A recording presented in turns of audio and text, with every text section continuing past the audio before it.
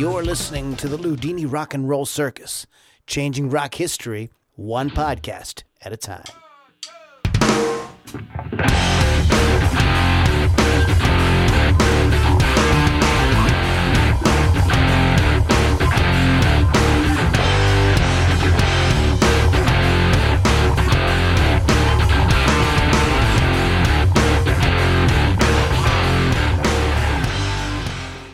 All right, moms and dads, boys and girls, children, moms, grandparents. Who else, Kevin? Second cousins. Oh, boy. Kissing cousins, especially the kissing cousins from West Virginia.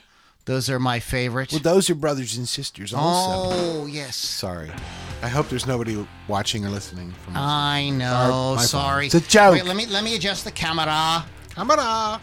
Hey. We're going to do a podcast in a couple of weeks on bands that I was thinking of Camera, because it made me think of Camera Eye by Rush. Right. We can talk about Rush freely tonight. No Lily. Oh, Rush. Okay, we're back. But, so I had to adjust the camera. Lily's not here. Right. And, but I was thinking of, we're going to do a podcast in a couple of weeks about What? bands that are like absolutely huge. Like they're really big bands, but they never had a number one song. Oh. And there's so many that you go like... Right, you're like, they didn't? No, that can't be... You're like looking it up, you're like, shit, they didn't. Mm-hmm. You know the highest charting song for Rush?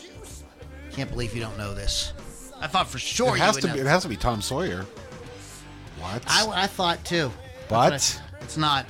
What is it? It's Analog Man. Is it really? It's Analog Man, number 23. Wow. Yeah. Isn't that crazy? Yeah, because that Tom Sawyer was like their breakout thing. Like everybody knew Tom Sawyer back in the day. Everybody knows the song. Right. How many people out there can hum a verse of Analog Man by Rush right now? Kevin can. Of course I can. But I always get like Analog Man and Digital Man kind of mixed up because they're all New World Man. And New World Man. It's all in my head. Man. It's all man. What like a freaking sexist Geddy Lee and Neil Peart work. Yeah. Writing some man. Well, you know, Alex was into the women though. Okay. Anyway, so it's a Ludini Rock. We didn't even get. See what happens when Lily's not here. We need reined in. It is the Ludini Rock and Roll Circus. Go to LudiniRockandRollCircus.com. Download. No, there is no app there yet. But go to LudiniRockandRollCircus.com. Is that a tease? There's all kind of very cool stuff there. One of the main reasons you want to go there is to become part of our inner circle group. Folks hang out with us live while we do the podcast. We interact and we have a good time. Also, our YouTube archive is there. All our back episodes, everything is right there. So check it out at LudiniRockandRollCircus.com. There's some free downloads as well, some of my music. Yes, that was me playing at the very beginning of the podcast. And I was doing something bluesy because we're going to be talking about Stevie Ray Vaughan tonight. Very good. I'm not nice keeping you in segue. suspense about that.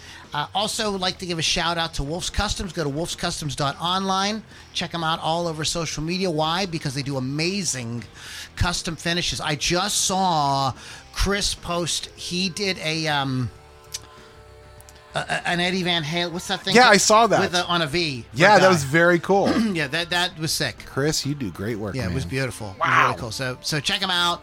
So you get your musical instrument like decked out, man. Why not? You get up on stage and you look a little bit different than the other, five schmucks who played before you. The schmucks. You'll just be the sixth schmuck with like a cool guitar. She's who's the schmuck with a cool guitar. Yes. RockRageRadio.com. Download the free app. And don't forget to catch Hot Licks with Lily 6 on Rock Rage Radio on Thursdays at 6. Very good. We pay attention sometimes. So check her out. Here's what I would like you guys to do. Lily's got something, family situation going on. Her mother's very sick. That's why she's not able to be with us today. What I would like you guys to do is to just anywhere you follow Lily. If you follow her on Instagram or you follow her on Facebook or wherever, just post a comment like, hey, thinking about you, hope your mom's okay, do you need anything, stuff like that is okay, I'll be with you in a minute. Pittsburgh Kevin's going to talk and then I'll take care of this. Yes. So but she would just appreciate a hey, heard you going through a tough time, let me know if I can do anything for you. I think that would mean a lot to her. Exactly. So go ahead and throw that at her. Pittsburgh Kevin, what is going on with you while I take care of this situation? Hey, I can tell the story about our good friend Eric real quick while you're checking your stuff. So I get a text from our good friend Eric, who went to high school with him, and he sends me a picture of a Gibson Les Paul Supreme. Now, I don't know if you know this about me, I love me some Les Pauls. He goes, it's going up for auction. What do you think about it? He goes, somebody's saying it's a fake. I'm like, whoa, hold on. So have him send me a bunch of pictures. I do my research, and I just saved this cat like $2,000 because it is not a real Gibson. It's what's called a Chibson. It comes from China, and there was some I get it. It's like C for like China, but like Gibson, right? Yeah, right. They call it a Chibson. It's like a Chibson. But anyway, yeah. So hey, folks, if you're out there buying guitars and stuff, really pay attention because what you're buying may not be what you think it is. But yeah, I mean, it was a very cool guitar. Lou and I both said, hey, for like $300-$400, we would have bought it. Well, the sort of comment that I made was that you are. The comment that I made was that. You're pretending anyways. Yeah, right. When you buy these high-priced, expensive guitars, you're pretending that you're Eddie Van Halen or Jimmy Page or Jimi Hendrix or Stevie Ray Vaughan. Exactly. You're not. Right. You're hoping to catch some of that mojo, so what's the fucking difference? Yeah. You know what I mean? Like, it looks good. If it looks good and it gives you the vibe, as long as you don't try to pawn it off to people. Exactly. No, you don't do that. That's wrong. No, that's a no-no. That's wrong. This is, I think that, well, I don't know. Gibson refuses to do kind of like what Paul Reed Smith and some of these other companies do, which is like just make their guitar overseas. Right. Well, they have this Epiphone thing, and it's not really. But it's like I mean, I think here's what Epiphone needs to do. They need to fix the fucking headstock. They did improve it. They did improve the it. newer ones they are need improved. To keep working on it. It needs to just use the Gibson headstock. Right. That would But I think here's what I think is going on with that. Okay. I think that they know that if they do that, then then Gibson will really lose money because everybody will buy go right over to the because they'll be Epiphones. like, okay, there's no difference now. Now we can get a Gibson has a lot of problems with consistency with their instruments, right, Kevin? Yes, they do. They have they have a fit and finish. I mean, like all kind of stupid shit that just. They should, for the money they charge. Yeah, that should be a flawless guitar. I mean, you compare them to like Paul Reed Smith. Right. You buy a $4,000 Paul Reed Smith. It's a $4,000 guitar. Yes, it is. I mean, they're really kind of like trying to give you your money. You got the 10 top, and you're gonna have like the best pickups and the best switching and the best playing and all of that shit. I think this is one of the reasons why John Mayer went to Paul Reed Smith and had him make a Strat because, well, that's a thing too. A lot of these guitars, these vintage guitars. Do you ever played a vintage guitar? Well, if you consider a '79 Les Paul Standard vintage, yes. No, I've never played a real '50s or '60s vintage guitar ever. Okay, yeah. I've been able to play one or two. Just I was at a music store and I schnookered the guy into let me play it. But I got to tell you, man, anyone that I've ever played, I don't think they were very good guitars. Yeah. I just didn't like, they just like the modern guitar. I don't understand why Fender and Gibson just can't make a guitar that's as consistent and plays as well as a Paul Reed Smith. If they would just do that, and there's companies that do Fender better than Fender, like Sir. They do Fender better than Fender. Right. It's kind of embarrassing. I know. And PRS does Gibson better than Gibson, absolutely. That's one of the reasons why there was that lawsuit about the single cut Paul Reed Smith's. What was that? 20 years ago, something like that. Better than the Les Paul. All right. If Lily was here, she'd be rolling her eyes and reining us in. So let's get. Okay. Well, here's what I'm going to say about this. Okay. Wait a minute. So we usually talk about what we did and stuff. Right. So what did you do? Anything? I saved Eric $2,000. You want to talk about your date? No. Okay. Thanks anyway. My personal life is my personal Oh, life. just calm down. I talk about my personal life. My personal sexy life. If you want, I'm going to be starting an OnlyFans soon. Nice. You have beautiful feet. I'm just saying. I'm going to be selling used underwear. However, not used by Lou. So you have to never read the know. disclaimer. You'll have to smell them to figure out who. That's the game. Like, smell the underwear and see who used it. Oh, this is. Oh no, I'm not good. Okay, This is stew. Okay, This is stew. It smells like Wiener Schnitzel. All right, I'm trying to not. Okay, Come on, simmer Louis, down, get your shit Lou. together. Simmer down. Slow down. Slow down. Houdini. Slow down. Simmer down. Okay. Oh my God. Real quick, it is spooky season. Yes, it is. I have. I don't know how I. We're just going to do this next week. We're going to do the album "Trick or Treat" by Fastway. Because it's a Halloween movie. The whole Halloween. Blah, blah, blah, blah. Yes. Okay. So it doesn't take my. You don't have to twist my arm to get me to watch a horror movie. But when spooky season comes along, when Halloween comes along, October comes along, then I think I'd like overindulge myself. I get like, at Christmas time when you overeat. Yes. I kind of overdose on horror. It's Christmas films. all year round with me. So this Halloween season is off to a good start. I did see some very, very good ones. Okay. I watched the 2018 Suspiria. I've heard of that. Have not seen it. I love that movie. It's just and You it's better on probably- video because it's very long. Uh-huh. And so I watched it in 3 sittings. Okay. I just There you broke go. it You can up, walk and away. I was like, okay, this is a good place to stop and go into bed or whatever. And really enjoyed it. In the theater, it was a bit much, 2.5 hours, but on home video streaming. But I watched that, and I watched some old ones too. Of course, I watched The Shining again. Classic. I was like, I should save this for closer to Halloween. I'm like, I can't wait. No. I have to see The Shining. That's such a great movie. I also watched The Legend of Hell House, which is from 1974, 3. Yeah. Roddy McDowell. Yes. It's based on a Richard Matheson novel, which I read before I knew there was a movie about it.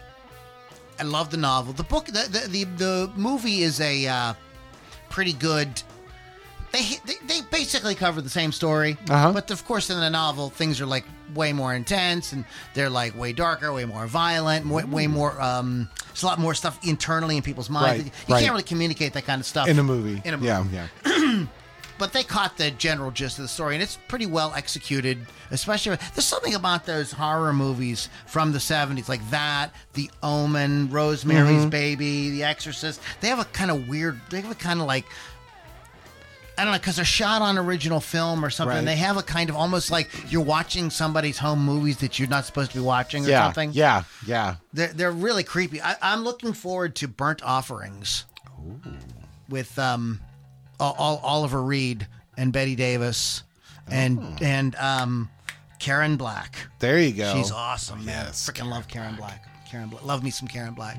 So anyway, I've been doing a little bit of that, and I have once again a Marshall amplifier in my life. Hooray! It's been too long. I sold the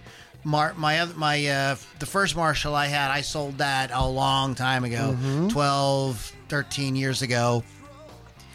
It was a great amplifier. It was fucking killer, but if I could never take it. I took it to one gig. I played it on one Super Monkey gig where he played outside. Okay.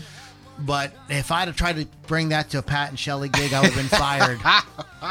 It had 2 settings. Yes. Off and brain damage. Yes. Yes. This thing is really cool. This is DSL 20.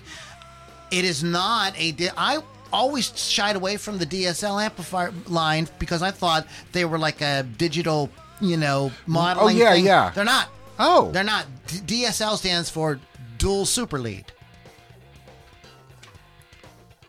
Huh. Basically, it is from what I understand, it's like a JCM 2000 with an original super lead channel as well. Okay. So you can kind of get the heavier type tones, and you can get the more classic type tones as well. Interesting.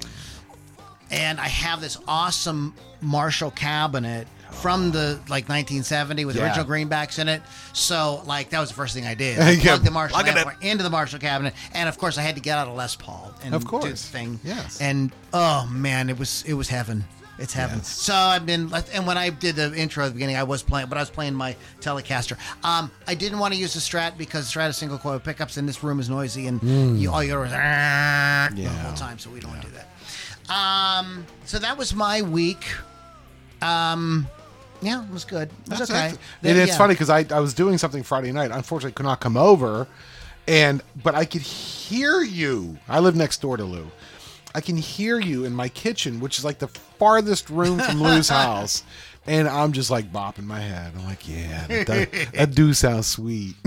So cool, standing right in front of it with your I could it's just the vibration. You feel it's amazing. It really is nothing quite like it. It's only the 20-watt thing, but it kicks ass. Yep. So that was pretty much my week. My band Felon rehearsed. We're getting really good. And I'm really excited. So you guys are gelling? Yeah, gelling like a felon. See what I did there? I saw what you did. In fact, we need to get our. We need some sound. We need our orchestra to come and help us out here. So what do we got here? We got how about one? No, I'm not finding what I want. Hold on. Where is my? We're work in progress. So let's go ahead while I'm doing that. Yeah. There we go. While I'm doing that, and let's talk about this because this was so crazy. Kevin and I lived through this. Yes. This was current events to us. Mm-hmm. Back in the day. So you have the era of Madonna, Duran Duran, Michael Jackson, Culture Club, Wham, all these artists. And then all of a sudden, out of nowhere, out of the blue, the blues comes back. The blues has a giant resurgence. It's crazy. And kind of led by Stevie Ray Vaughan. He was I think there was I think that he looked good on MTV. They were able to make good videos for him. I think it was one of the things that really set him aside because how many blues artists were making videos for MTV? This many. Exactly. Zero. Zero. Yeah. I don't really think there were any. Not at that point. Any that had them were just appearances on Austin City Limits or something like that. Right. This is the first, and these were videos that were made for MTV. They weren't just something recycled. It was actually made for MTV. Yes.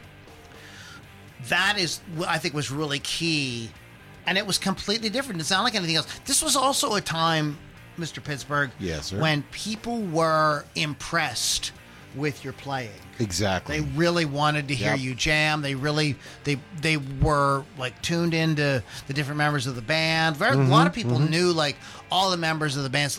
I heard somebody saying one time that there was a lot of people that went to see Led Zeppelin just to hear John Bonham play drums. Yeah, that was because they knew the members of the band. They had a understood. connection with them. Right. Exactly. So this was still, people at this time were still really into that. Every song had some kind of guitar solo, saxophone solo, keyboard or piano solo, Hammond B3 solo, something like that. It was, people wanted to hear that. Exactly. He was also able to take his songs and do them with a kind of pop format. They weren't 30-minute excursions into extended solos. Yeah, Johnny Winter and Frank Marino and Peter Frampton. The generation before that was really all about the jamming. So it worked better with the 1980s sort of mentality. Reaganomics. It's got to be quick, fast, punchy. And boom, there it was. That's how you had to do it back Texas in the 80s. Blues, my brother. Comes from Texas. People get interested in Texas again. People are like, who's from Texas? And there was and coincidentally, maybe not coincidentally, another guy from Texas had a giant resurgence who had but this guy was big in the 70s too. Billy Gibbons and his band ZZ Top. Yes. ZZ Top has a giant resurgence. And they're basically a blues boogie band from Texas. Yes, sir. So there is a resurgence of interest in this stuff. And Pittsburgh Kevin is going to kind of give us the background on Stevie Ray because this really begins with him, right? Definitely. Absolutely, and it is his birthday. So That's this why is we're doing this. Homage. Yes. So, Mr. Pittsburgh, go ahead and get us. We keep talking about Texas blues. So I'm going to give you a real quick history of Texas blues, how this led up to Stevie Ray, Okay. real quick. All right, so let's go all the way back to the 1890s. Blind Lemon Jefferson is born to sharecroppers by 1970. I thought you were going to say he was born to share. I'm like, wow. Honey, she's not that old. She still looks fabulous. So anyway, so by 1917, Blind Lemon Jefferson is playing guitar in Dallas. He's making $150 in tips a week. Think about that, 1917, $150. Oh, he was making money. He was making some buku bucks, yeah. right? You go buy a house and stuff with that. Yeah, so 1926, he does recording for Paramount. It's basically the first solo guitarist. He's basically the first solo guitarist recording artist, okay, in the blues genre. He plays, and this is very interesting, he plays single note leads in between his singing. You know, the blues, right? He's doing the bass lines on the guitars. This is an accepted thing now, completely standard in music at that time. That when you hear this was another thing that was kind of big in the 60s, 70s, and 80s, where during the verses, some of the musicians might play some little filler. You don't do it too much. Filler. You don't want to overdo it. That was the thing. But you would hear maybe some little piano riff, or you would hear something on the guitar, especially if it was a guitar player. Right. But this guy's doing it all over the song, right? And he's doing it in 1917. 17. Yeah. So now we're going to talk about your friend of mine, T-Bone Walker. He was born in 1910. The mighty T-Bone. Yeah. Now he hooks up with Blind Melon in the 20s, and he's basically leading them around because Blind Melon is blind, right? So T-Bone, that's exactly what happened. Exactly. So while he's leading Blind Lemon around, he's learning his guitar licks, blah, blah, blah. But what he does is he applies these blues techniques to an electric guitar. Oh, my God. Honky, she's not here. Honky likes that. Honky, she's not here. Sorry, buddy. Honky, she's not here. On my monkey hole, Richard. There you go. But T-Bone is very charismatic. He uses that to win over his audience. Now, another fella you might have heard of, I don't know, I could be wrong here, a fellow by the name of Lightning Hopkins. That's exactly what he sounded like. He could play so fast, it was just like... Exactly. So he Lightning, also... slow it down so people can hear what you're doing. He also hooks up with Blind Melon Jefferson, also electrified the blues. Now, Jefferson's style is a little more... I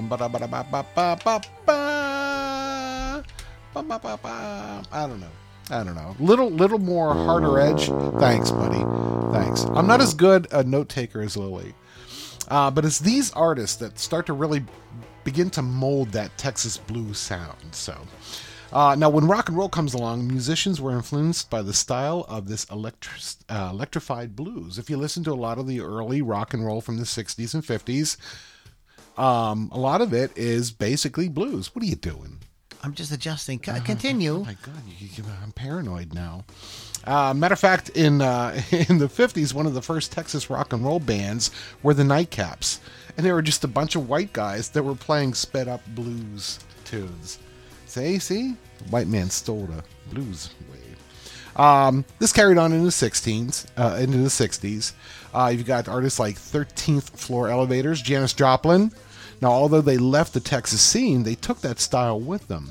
But one fella took up the crusade in 1968. You know what I'm going to talk about? You do. That's right, Johnny Winter. He was signed to Columbia. He proudly proclaimed himself a Texas blues man.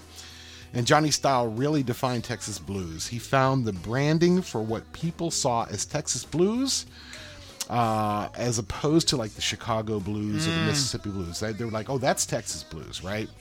However, well, that's a big thing in the blues, right? Chicago blues, Mississippi. Yeah, that's right. And there is if you listen, there is a very distinct. There is a yes.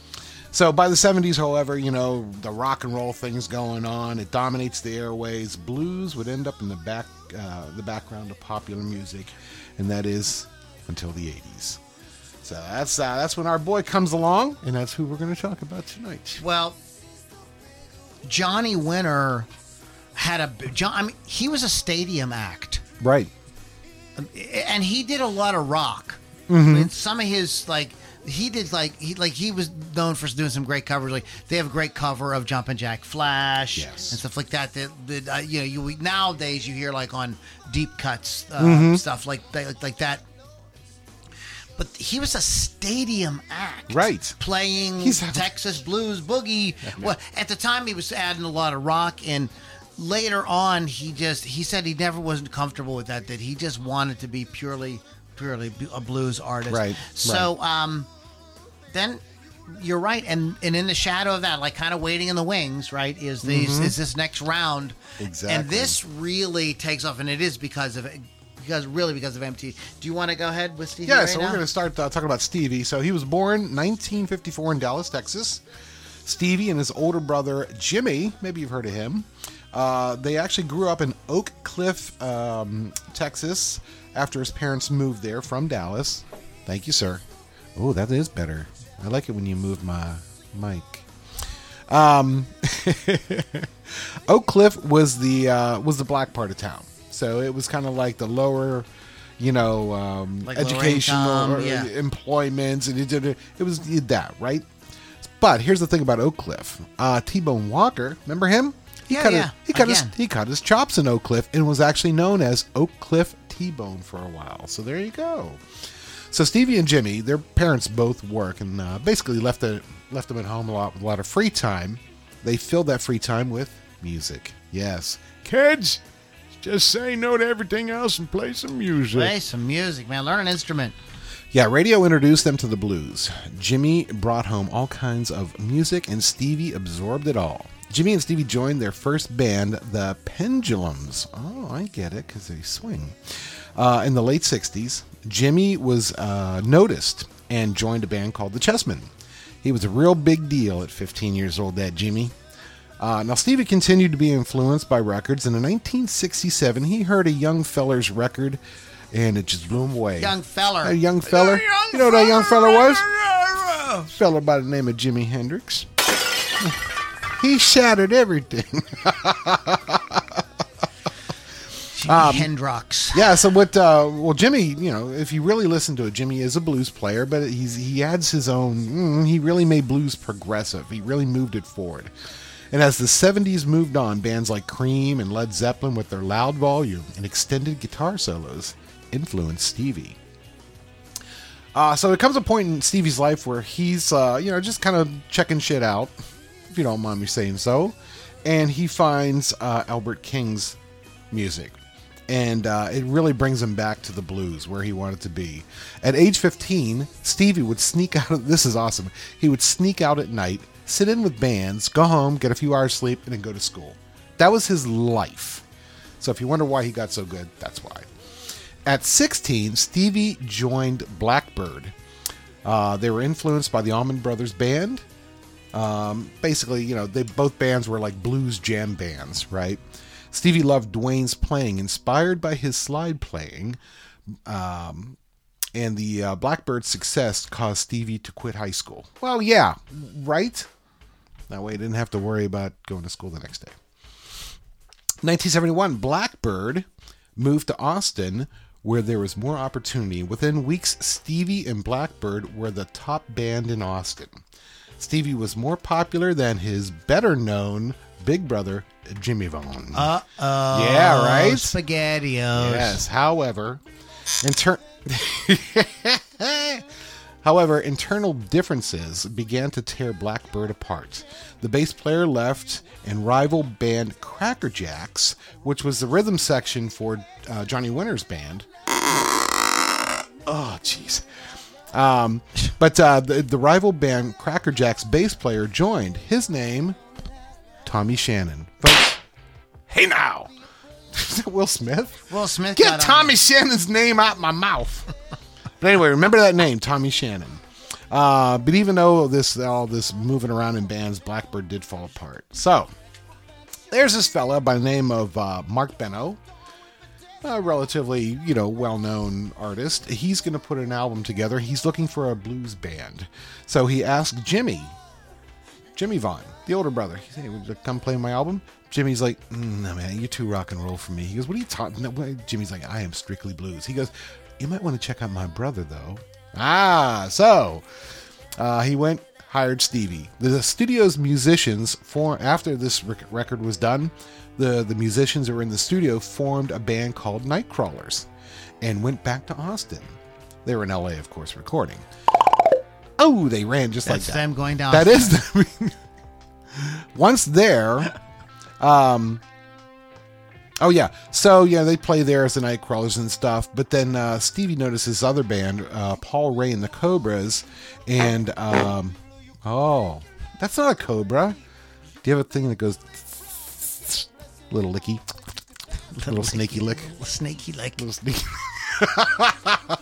Hey man, I want a snaky lick. Little snaky lick. Come on, Mama. Come on, give me a little snake. snaky Let me lick. give you a snaky Come on lick. now. Come on. Going off the rails now.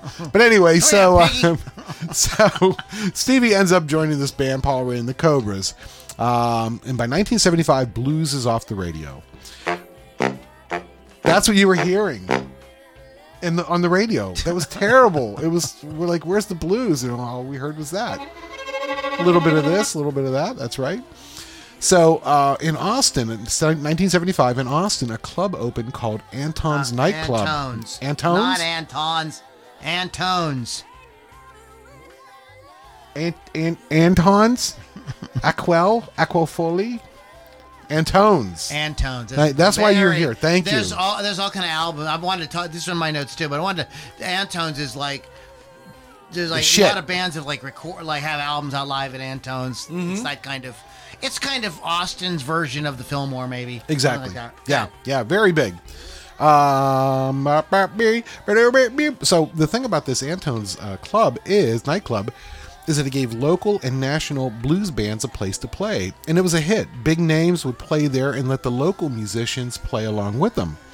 So at one point, Albert King, Stevie, he did not play that. Bones. Albert King, who is a huge hero of Stevie, let Stevie get up and play with them at Antone's, right? Albert loved them, and they soon became friends. So the thing about the Cobras here is Stevie is learning to be a front man more than just a back. Okay. You know what I mean? So he's getting up, he's singing some shit, he's engaging with the audience, so he's beginning to learn that front man thing.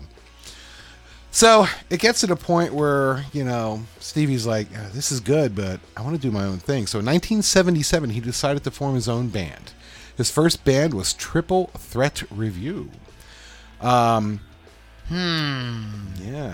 we're getting closer to something else. What's wrong? I'm just going to I thought you...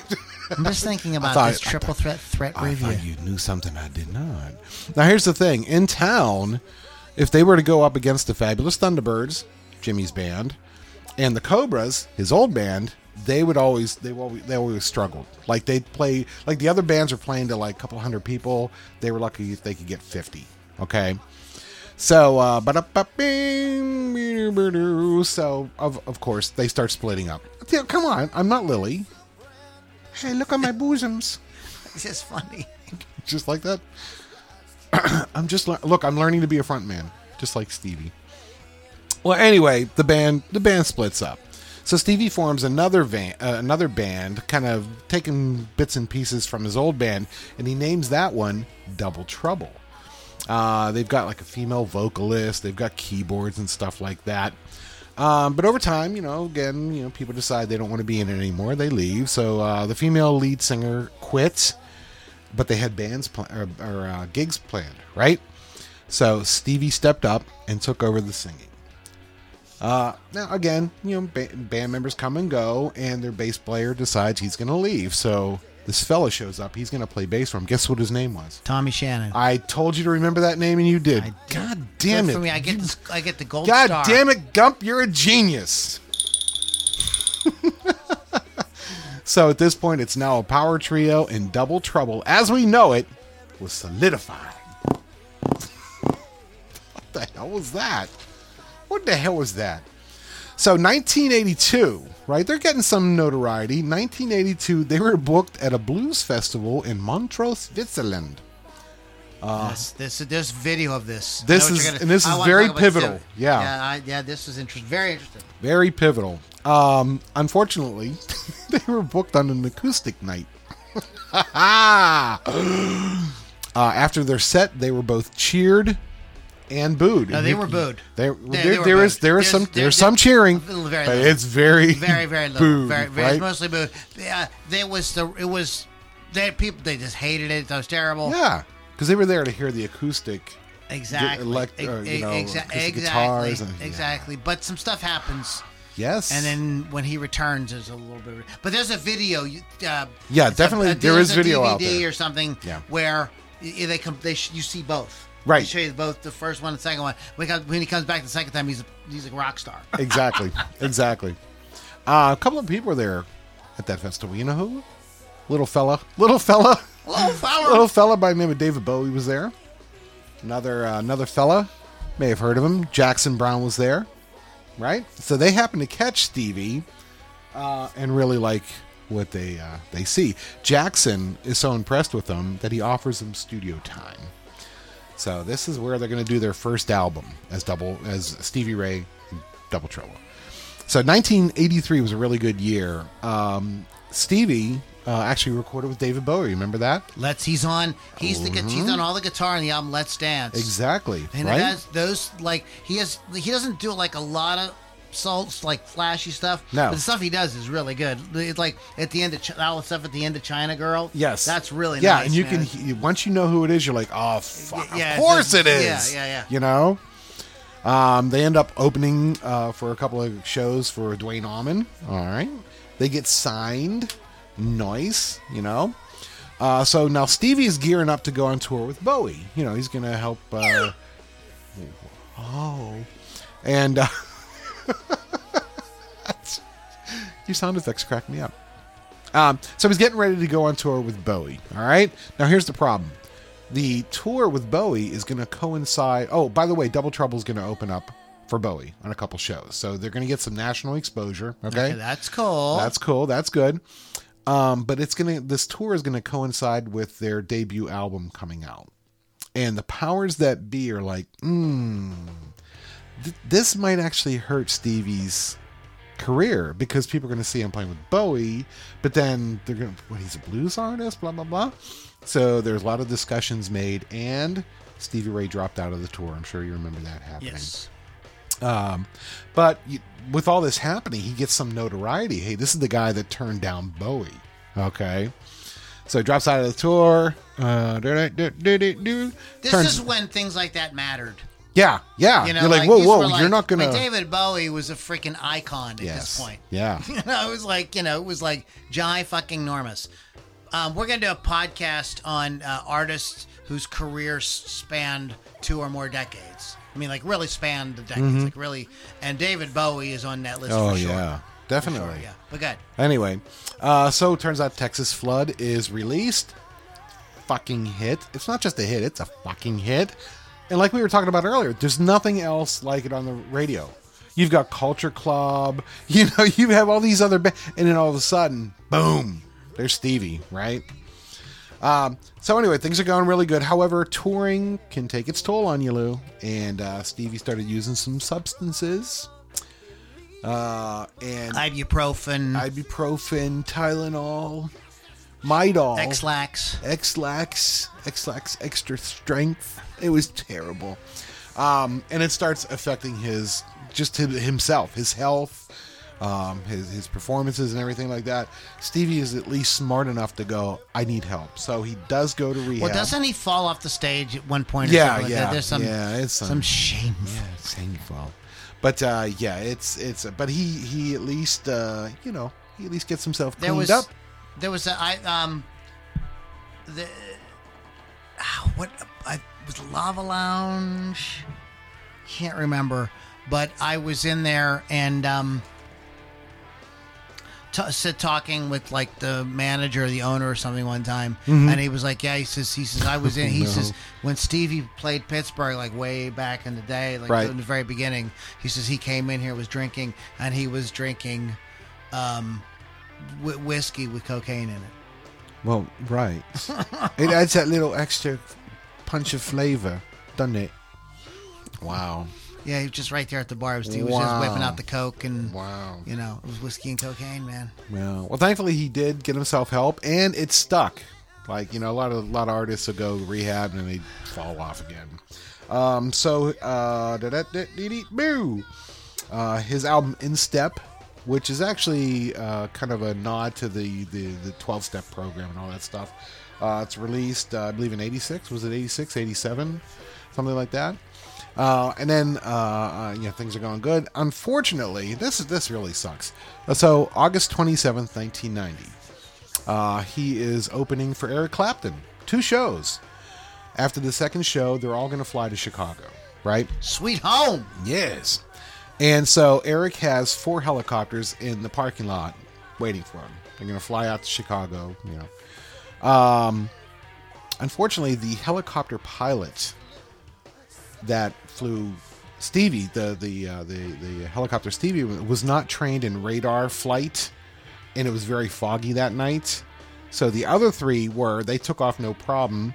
This guy took off, was blinded by the parking lot lights in the fog, and crashed the helicopter. So unfortunately, Stevie passed away August 27th. Look, man, if you're a big rock star, don't get on a fucking airplane or a fucking helicopter. No, sir, no. Fucking stupid. At least check. Yeah, it was a terrible tragedy. Yeah, I remember It was a terrible. I remember when that happened. Like they announced, I woke up in the morning and DVE announced that he had been killed. It was just fucking surreal. You're like, what? This guy just gets his life together, right? You know, and it's like, you know, nope, you're done. That's it. Could you imagine, was the last thought that went through his head, after he got on that helicopter? He was probably like, fuck. It's just all sort of going good, and I'm going to fucking die. That's great. Lovely. Lovely. Oh, my gosh. So that's my little report on Stevie. That was very good, Mr. Pittsburgh. That's for Lily. I will give you the gold star on your forehead. Ready? Okay? Tickles.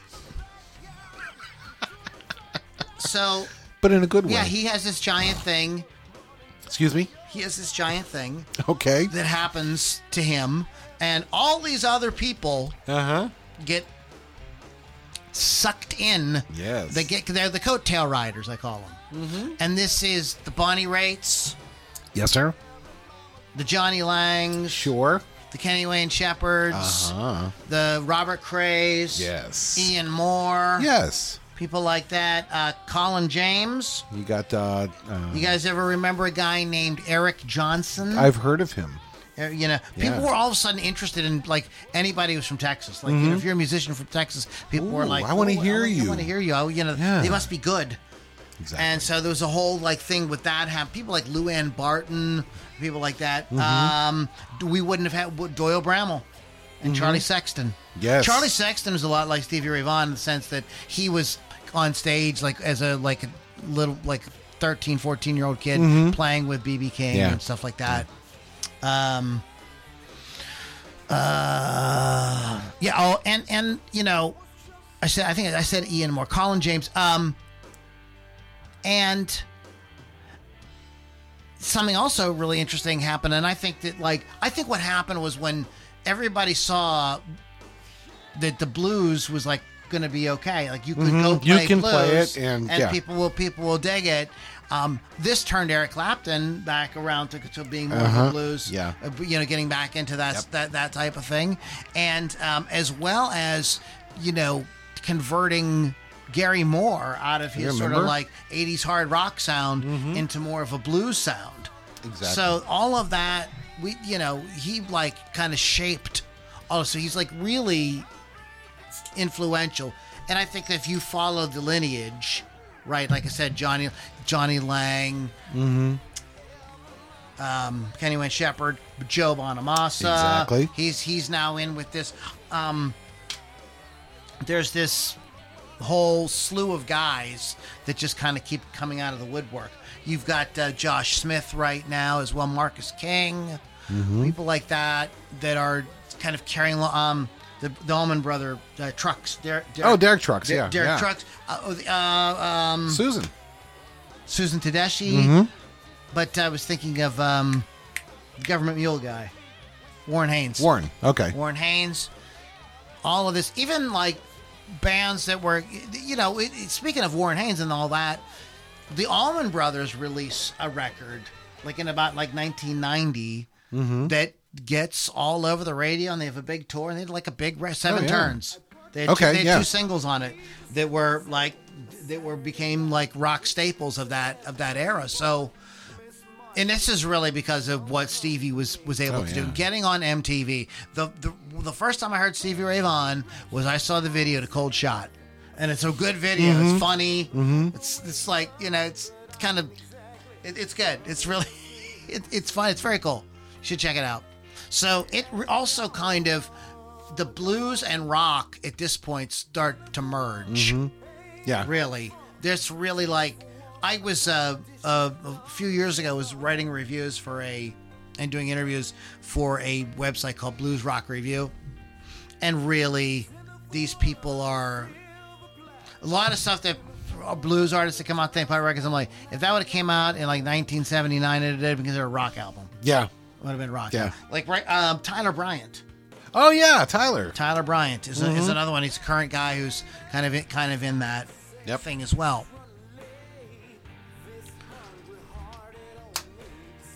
So, so it was kind of a very odd thing, but I really kind of attribute it to a lot of it to MTV, them being able to put blues on MTV. Exactly. I mean, even the Fabulous Thunderbirds, who were not sexy guys at all, had videos on MTV that were in rotation, not just like they played once. Like it was in rotation. Yeah, it was in rotation. Yeah, and they had hits on the radio. Exactly. Yeah, it's just I remember, as I was doing my research and thinking about when Texas Flood came out and how somebody said there was nothing else like it on the radio. Yeah, that is absolutely true. It was like almost like a breath of fresh air because everything was so back in '82. Everything was so poppy. I mean, you had your rock and everything, but wow, all of a sudden to have this thing just like come out of the speakers at you, you're like, whoa, what's this? It was really, it really stood out. It was really different. Yeah, because it wasn't rock. It obviously wasn't pop, but it wasn't rock. There was something. But it was rock too. But like it was the way Stevie he played. He brought like a kind of modern edge to it as well. Mm-hmm. It was like it was just enough. It wasn't like he crossed the line over into being. This is what happened with Charlie Sexton. Everybody was like, "Oh, he's good." Like he was poised to be the next Stevie Ray Vaughan. Well, he puts out his record, and it's like a synth pop album. Mm-hmm. He so people were like, they were kind of like, on it. But Stevie was able to kind of walk that line between the two things really, really well. He just had the right touch. Mm. He had the velvet touch. Do we have any comments you want to say anything about? Yeah, Lou talks too much. Kevin is fantastic. No, it's just people saying hello that they're watching. Who's saying hello? Who's we've on? Got, let me tell you. It's the shout-outs. Here's our shout-outs for the evening. Chris Thunderwolf is here. Yeah! Billy Thomas, yes, all Billy the way from South Carolina. I've been in the Billy T tonight. Our good friend Jody is here. Jody. Yeah. The doctor is in the house. Hey now. Wow. That was good. We love all y'all. All y'all. All y'all. All y'all. I love all y'all. We love all y'all. Some in a different way. Then that's exactly what I'm talking about. I mean, there's different kinds of love, Mr. Pittsburgh. There is. There's the love that a father has for his children. Sure. There's the love that a son might have for his mother. Sure. Right? Yes. There's the love between a man and a woman in a romantic way. Sure. There's the love between two women. That's my favorite. Is that your favorite? That's my favorite. Don't That's forget your favorite. that. You like that? I don't want to leave that out. No. There's the love between a man, a woman, and a midget in a clown outfit. Do you remember? What? When did you decide? So when did you decide to become a midget? Oh no! Wait, I had a good comeback for that. I can't remember. It was when I was little. When I was little. Oh man! My apologies to any little people that are listening. We had. I sometimes. I don't do this anymore, but there was a time when I would drink What? And, maybe get a little bit of marijuana. I don't do it anymore. I'm like straight now. Good, thank God. I'll drink to that. So, and this was the first person of that. I don't want to say the wrong nomenclature and offend anybody. Persuasion. I don't think it's persuasion. Let's put it this way. A person like Kenny Baker. Sure. Okay, we'll just put it that way. A Kenny Baker type. Kenny Baker. And I was shit-faced. Oh, Lord. And, like the filter came right off. Yeah. But Mr. Pittsburgh kept me from getting my ass kicked by Kenny Baker. Yeah, that was... I'm like, no. He was like, no. Yeah. This guy walks in. Mr. Pittsburgh just looks at me and says, don't. He's like shaking. No. You're like, don't no. Go there. Don't go there. Oh, my God. Oh, my God. So praise the Lord. Yes, hallelujah.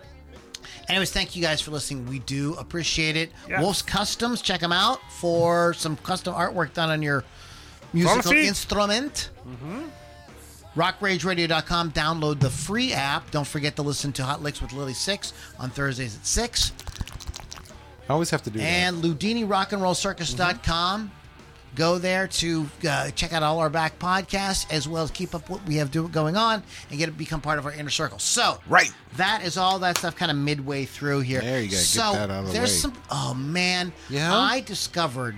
Yes. Let's do the new. Do you have new and notable or not? Yeah, I kind of do. Let's do that first. Okay. We'll do that first, and then I want to. Oh, here's my notes. So what do you got, Mr. Pittsburgh? So I see a lot of new stuff on the TikTok. Because I'm old, I call it the TikTok. There's a fella, Valley Duncan Music, VALLIE Duncan Music. And he's on there all the time. He does a lot of live streams where he's just playing his guitar with backing tracks, and it's really cool. So if you're on the TikTok, look up Valley VALLIE Duncan Music. Give him a view. He's very. It's not like heavy metal shredding. It's very melodic, but it's kind of rocky. A little bluesy too. But it's always fun when he comes up on my For You page. I have a lot of guitar videos on, and they're growing on TikTok as well. So follow me on TikTok for that stuff. I've been just kind of started out doing it for fun and finding out that people respond to. We also have on TikTok, what do we call audiograms, and there's like a snippets of, for like about a minute of the podcast with some stupid thing I'm saying or mispronouncing or whatever, and we all have a good laugh at. So those are on there as well. So follow us on TikTok. So I've discovered. Well, I tell you what. Yes. We'll do it when we get to this day in what the Beatles did. We will get into that. Okay. Real quick, a couple of let's see, where are we on time? We're in 1 hour. Yeah. Oh, we got a lot of time. Oh yeah. So, do you guys think? Now, I wish Lily was here. Yes. This would be a perfect question for Lily. But there's this thing about Yingwei. About Yngwie and his so-called arrogant attitude. Yes. I saw there's a YouTube page that I follow. It's called How to Practice Guitar. I believe that's what it's called. Okay. Mike Filipov is his name. Alrighty. And he does mostly guitar lessons. He gives you a 7-8 minute guitar lesson. Okay. But sometimes he'll do kind of come out and dispel a myth or something like that, Yeah. So he was talking. Yngwie is obviously one of his heroes. It's not. You can, when you listen to Mike play, you can hear there's Yngwie's all over it. But Yngwie used to, he gets all this shit about being arrogant and full of himself and blah, blah, blah, blah, blah, blah, and all that. But, he played a small bit of an interview with him today. And Yngwie was basically saying that, where he grew up, he said not only was it physically dark a lot of times, he says people were like kind of depressed and to themselves, and if you ever said you wanted to do anything or be anything, people were like, no, you're just like everybody else. You can't do anything. So he says you really had to, he says, for me to like bust out and be able to become what I wanted in my life was I had to leave that attitude behind. Okay. And he says you have to have some kind of believe kind of in yourself and have some kind of confidence in yourself. You have to kind of put it out there a bit. And I many years ago I had I was working with a coaching group for musicians, and the leader of our group was a guy who had toured with big bands and stuff like that, and he told us that actually this humility that a lot of artists have, like in interviews, is total BS. Yeah. You know, this is what the record label wants them to portray and stuff like that, so that the most of them that they make it have to have a kind of a rock star attitude. Right. You kind of have to. That's why we love these people too. I mean, you know, would you want the reason we love David Lee Roth is because he's fucking David Lee Roth. He's not Joe Schmo. Right. You know, lives down there on Pike Street. Slinging hot wings at Big Fellas.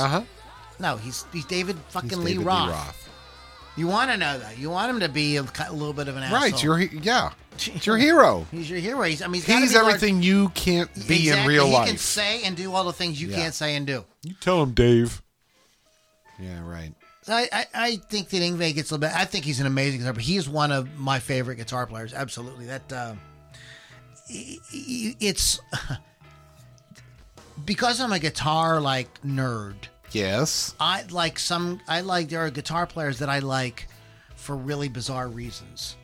Like there's guitar players that I have albums that I bought just because I love the guitar sound on it. Okay. And I wasn't even all that nuts about the music per se. But that tone was so good that it just sold me. Yeah. And with Yngwie, what it is, it's his pick attack. Every note that he plays is like definite. This is the note that I meant to play. I do not play any notes that I do not mean to play. There's nothing like whooshy about it or anything. It is like it's almost very like precise. It's almost like listening to a pianist. Okay. It's just he just boom boom boom. There's no. It's flawless the way he attacks. It's the pick and the fact that he just really has. It's just super definite. Everything is the synchronization between the two hands. Everything is absolutely like exactly how it should be. Right. And when I just hear that sound, and he's got that awesome tone. He plays a freaking Stratocaster, and it's a regular Strat. I mean, the pickups are hotter and stuff, but it doesn't have humbuckers or anything. No, it's just regular single coil. And it has a lot to do with his sound as well. Have you ever played a scallop neck? Once or twice. So that gives you a little more respect for him. Yeah. You know what I mean? Well, the scallop neck does allow you to have the strings closer. So you can play. That's you can true. make it easy. That's why they scallop the neck. But you do have to watch not to press. How much pressure you put. Yeah, you have to play. Yeah. But that's how you should play. Right. There's a kind of misconception with the guitar that I had for many, many years was that I really had to press those strings down. No, you don't. Somebody challenged me on that a while back, and I was like, what are you talking about, Willis? And then I started doing it like, what's the lightest I can press down and still make the notes come out? And it's like pretty fucking light. Yeah. It's not nearly, it's a fraction of the energy I was using. Just goes to show you could teach an old dog new tricks. Also on YouTube this week, Ludini's Great Moments on YouTube. Michael Nolan put out a couple of videos back to back. There are, I don't want to get too deep in this, but there are some cool music concert package DVD, CD kind of things that are happening right now. We talked about the remixing of the Beatles, things like that. Well, CCR, Creedence Clearwater Revival, and Led Zeppelin have just putting out live concert things. The CCR one is a tie-in with a concert that's actually available on Netflix right now. Oh, wow. So that's I definitely right. want. Yeah. I definitely want to check that out. But check out Mike's video because he gives you a lot of awesome background about CCR and that sort of thing. And then Led Zeppelin Celebration Day, which is really interesting because this was a band that said they did everything to not reunite. They just were not going to reunite because Right. they were like, we did that. And quite frankly, they were so close that they just couldn't do it without Bonham. Like they just could. I've had some people say, I don't know why they just didn't go get a drummer and just do it. Come on, there's millions of drummers out there. Anybody could come in. Blah, blah, blah. Yeah. There's only one John fucking Bonham. Yeah. Okay. Yeah. That was it. It was just him, and that's what a band is. It's everybody is in on their spot, right, doing their thing exactly the way they do it, and the four of them all work together to create this amazing sound. That was the magic of Led Zeppelin. That was the magic of the Who. That the original Who. That was the magic of the Beatles. That's what a band is supposed to be. Not the. Anyways, yeah. So they would never reunite or anything, but they did do this concert for Armand Artigan, who did all. This guy was a very beloved figure in the music industry.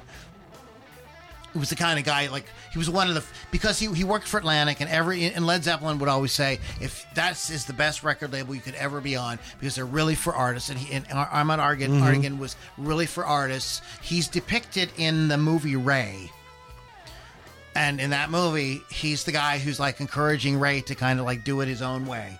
This is what they want. They want the bands to be themselves. Right. So they did this concert for Armand Artigan, and they reunited John Paul Jones, Robert Plant, and Jimmy Page with Jason Bonham on drums. The drums. Yeah. And it's very good. The stuff that I've heard, the bits and pieces I've heard from it is really good. Robert Plant, of course, sings different now. Sorry, that's just what he does.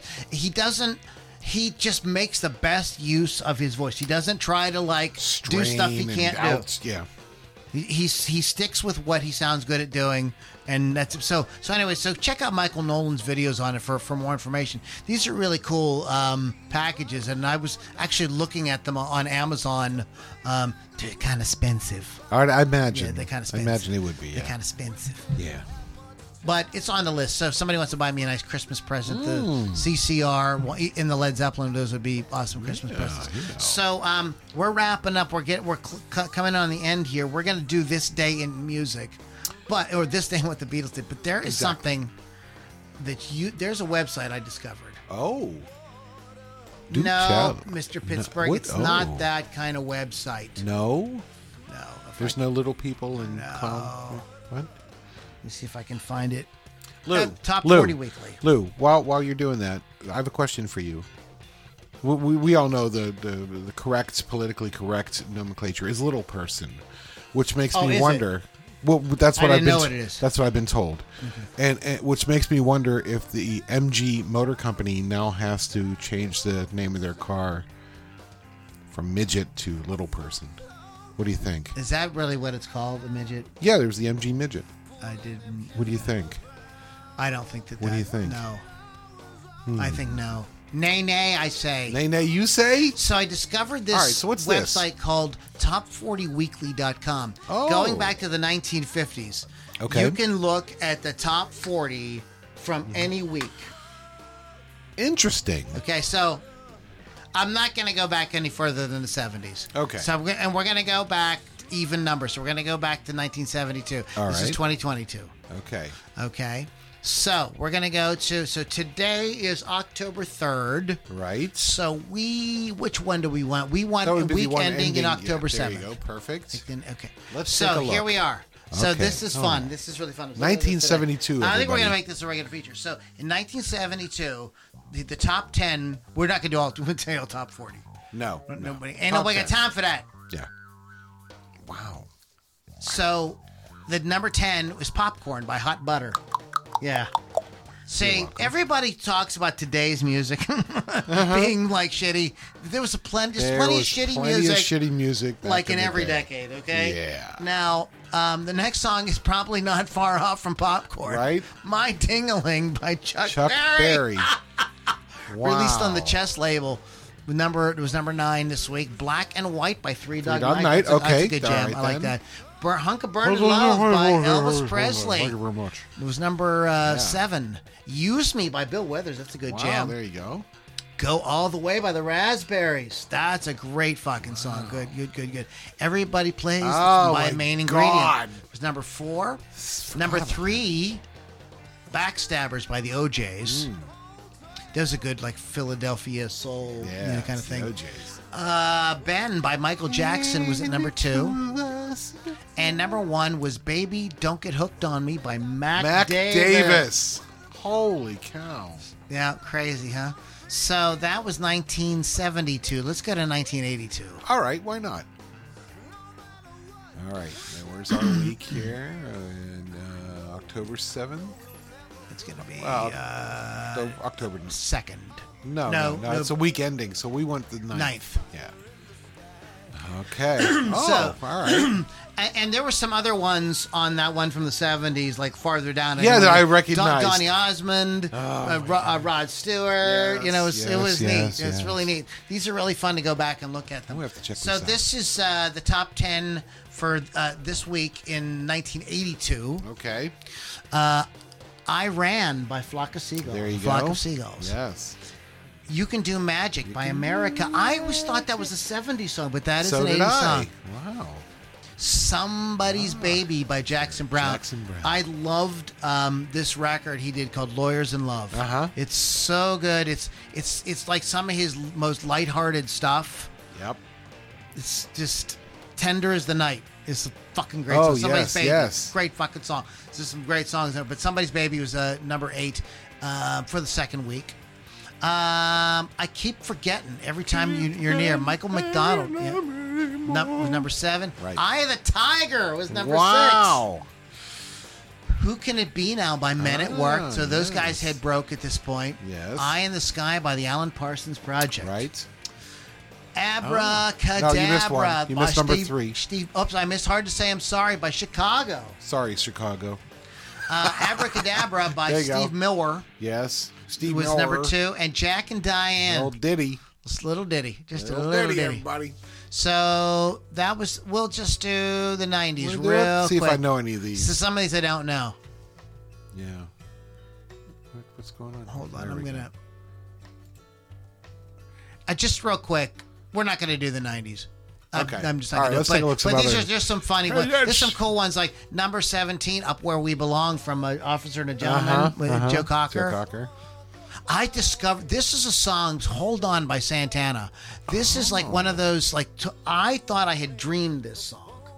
Yes. Like you it was, told me I about that. only We listened to hardly- it. And then right? I went on a Santana kick a couple of weeks ago, and I found it. It's called Hold On. Wow. And it was from, this or in 1982. But, Wow. Hurts So Good by Joe. So by he's John. got 2 songs in the top 40 that There you week. go. Back in the You day. see Juice Newton, Juice Melissa Newton. Manchester, Eddie Money. It's like, wow, where are these people? Oh, look at number 33. Oh, yeah, there it is. New Number World 3 was Man. New World Man, not Analog Man. New World Man by Rush. This was that. We're going to do a. Now that one I know. We're going to do a podcast on bands that never had that are big bands that never had a top. Never had a top. We're going to talk about Rush because you would think that like Tom Sawyer had to be like at least in Yeah. the top 10. No, it's not. Like, No. Their only charting song was New World Man. Wow. That's crazy talk. So. Mickey by Tony Basil Sure, was number sure. 39. So this is a fun website, top40weekly.com. Go check it out. I think it you out. can have fun. You look at the week of your birthday and when you the year you graduate high school and stuff like that. All Okay, right. so we Here are we go. heading into the final stretch here.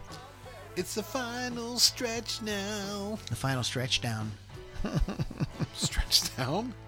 Wow. Okay, so let's go back.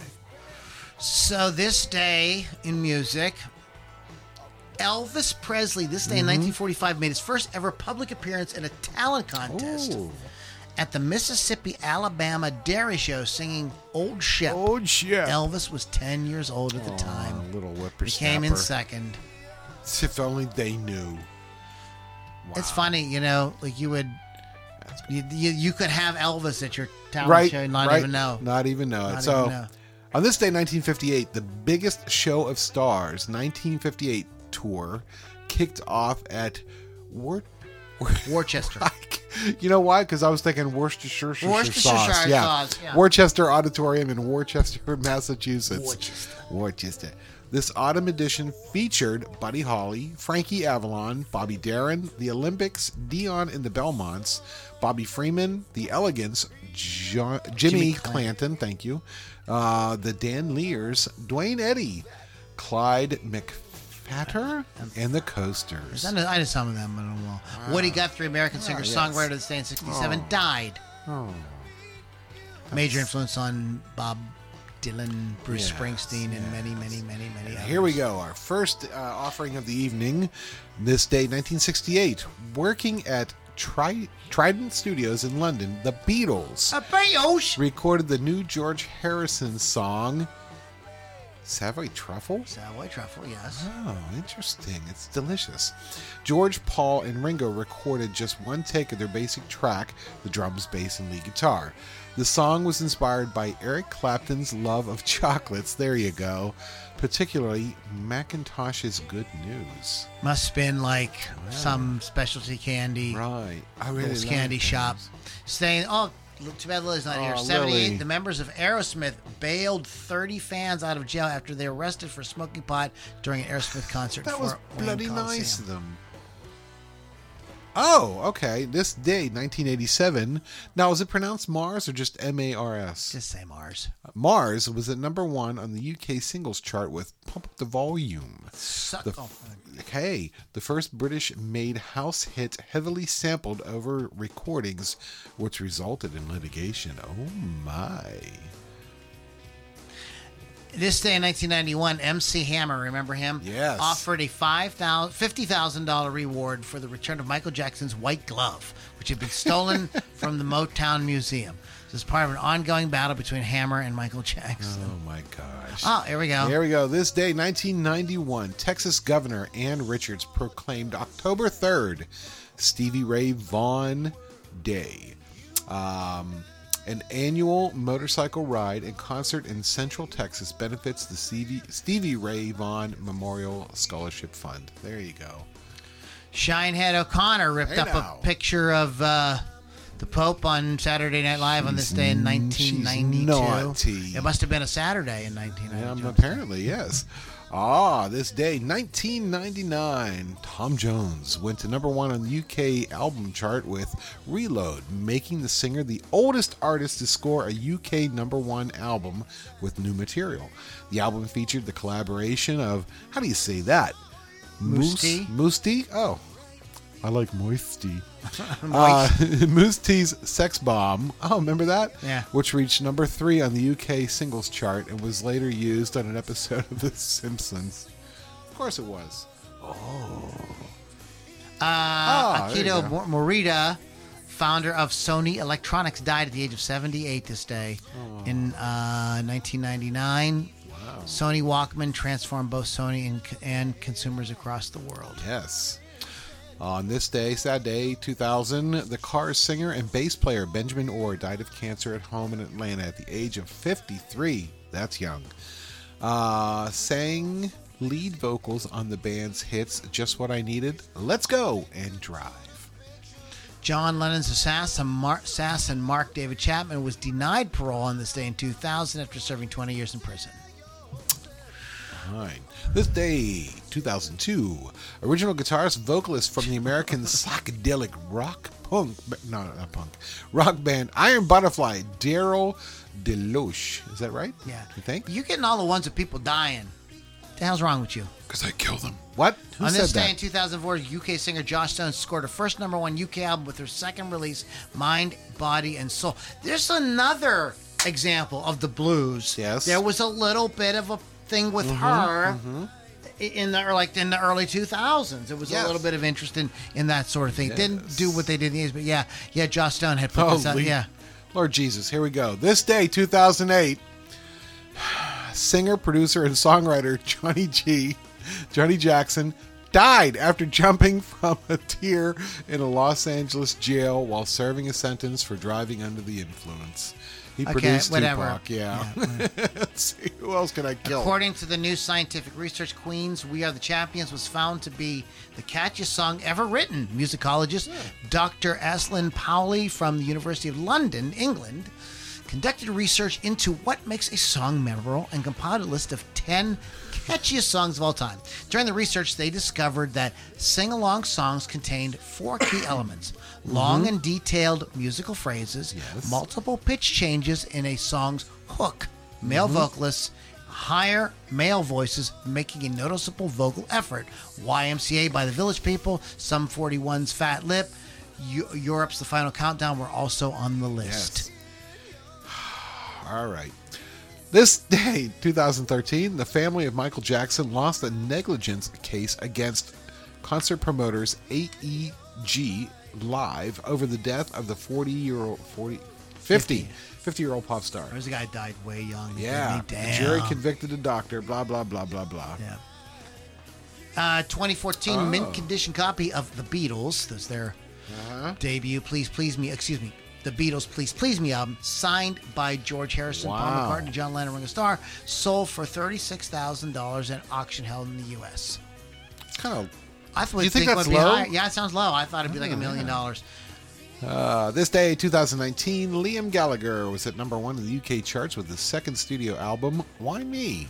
Why not? Why me, Lord? Yeah, I want to ask you guys, if we did an album, a podcast where we did a retrospective. Yes. If we did it on an Oasis album, I think "What's the Story, Morning Glory" is a brilliant record. Does anybody? It's just that floating to the audience. Does that interest anybody?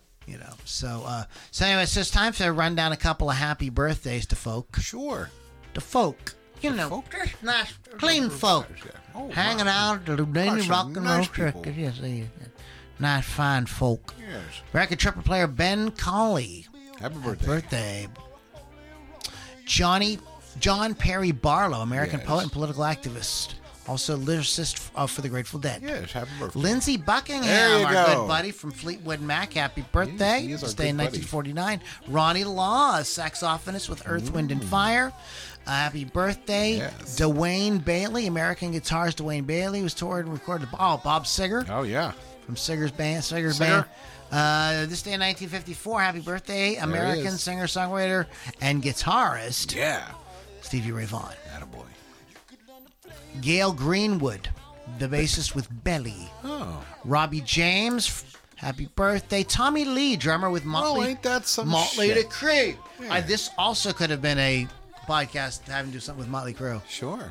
I was thinking about that too. Yeah. I was weighing my options. Yes. It's happy birthday, Dan Miller, guitarist of the American alternative band. They might. Oh, I love that band. Yeah. They Might Be Giants. They might Build a little birdhouse in your soul. Be the only bee in your bonnet. Oh. Chris Collingwood, lead vocalist, founding member of the power pop band Fountains of Why. Yes. This is. I want us to come to a podcast. I want to do a podcast where each one of us brings a band Right. that is really good. Maybe they were a one, maybe 2-hit wonder, and then Okay. they kind of came and went. But they were really, really good. It's a Yeah. shame that people didn't know. And my band would be Fountains of Wayne. Yeah. We could each have like a little segment where we could talk. We could all Sure. talk about it, and we just pick like 3 at a time. There you go. But I love this band. Yeah. They're really good, and like their albums are good. It's not just like they had that one song. If you go listen to stuff like It's all good. It's all Yeah. really good. It's really good. Gwen Stefani, born this day 1969, dudes. Kevin Richardson from the Backstreet Boys.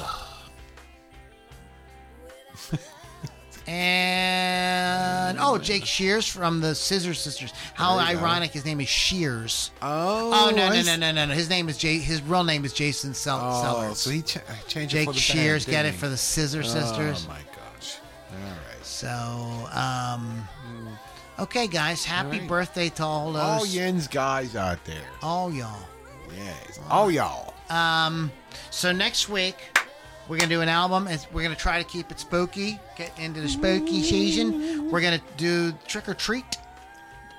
Why are we doing that? Because it is a movie soundtrack for a horror movie called Trick or Treat. Yeah. From the 80s. Yeah. There's a Trick or Treat from 2007 that does not have any rock bands. Yeah, it's not. I saw your text. I'm like, this is gonna be rough. Yeah, But we got straightened out. But yes, so Fastway did the soundtrack to it. So we're gonna do that and talk spooky shit and have some fun. You gonna try to watch the movie? I'm gonna watch the movie. In fact, may I watch it tonight? Okay, you Trick go. or Treat. You Man, go right maybe ahead, I'll watch dear. it because I want to know what I'm getting. I don't know what I'm getting myself into. Yes. So upcoming podcasts include Yes. bands that were ginormous but did not have a number one hit. There's somebody that is going to blow your mind. Really? There's somebody you're going to go like, no way. You're going to insist that you go to the internet and look it up, and you're going to be like, You'll be like, this holy person shit. never had a number one hit. So we're gonna do that as well. What I think maybe might be fun on the one at the end, the actual Halloween show. Could we talk about the scariest album covers? They're just the ones that maybe unnerved already us. some are coming to my mind. So okay. So that's we could, but you have to come and give like. You have to talk about the band and like Right, the sure, album cover. sure, You can't sure. just go like, yeah, my album cover, blah blah blah blah. And it scared me. Yeah. No, We can't you have to do that. tell us. We gotta, Okay, we can do that. We actually have to like do something. That sounds good.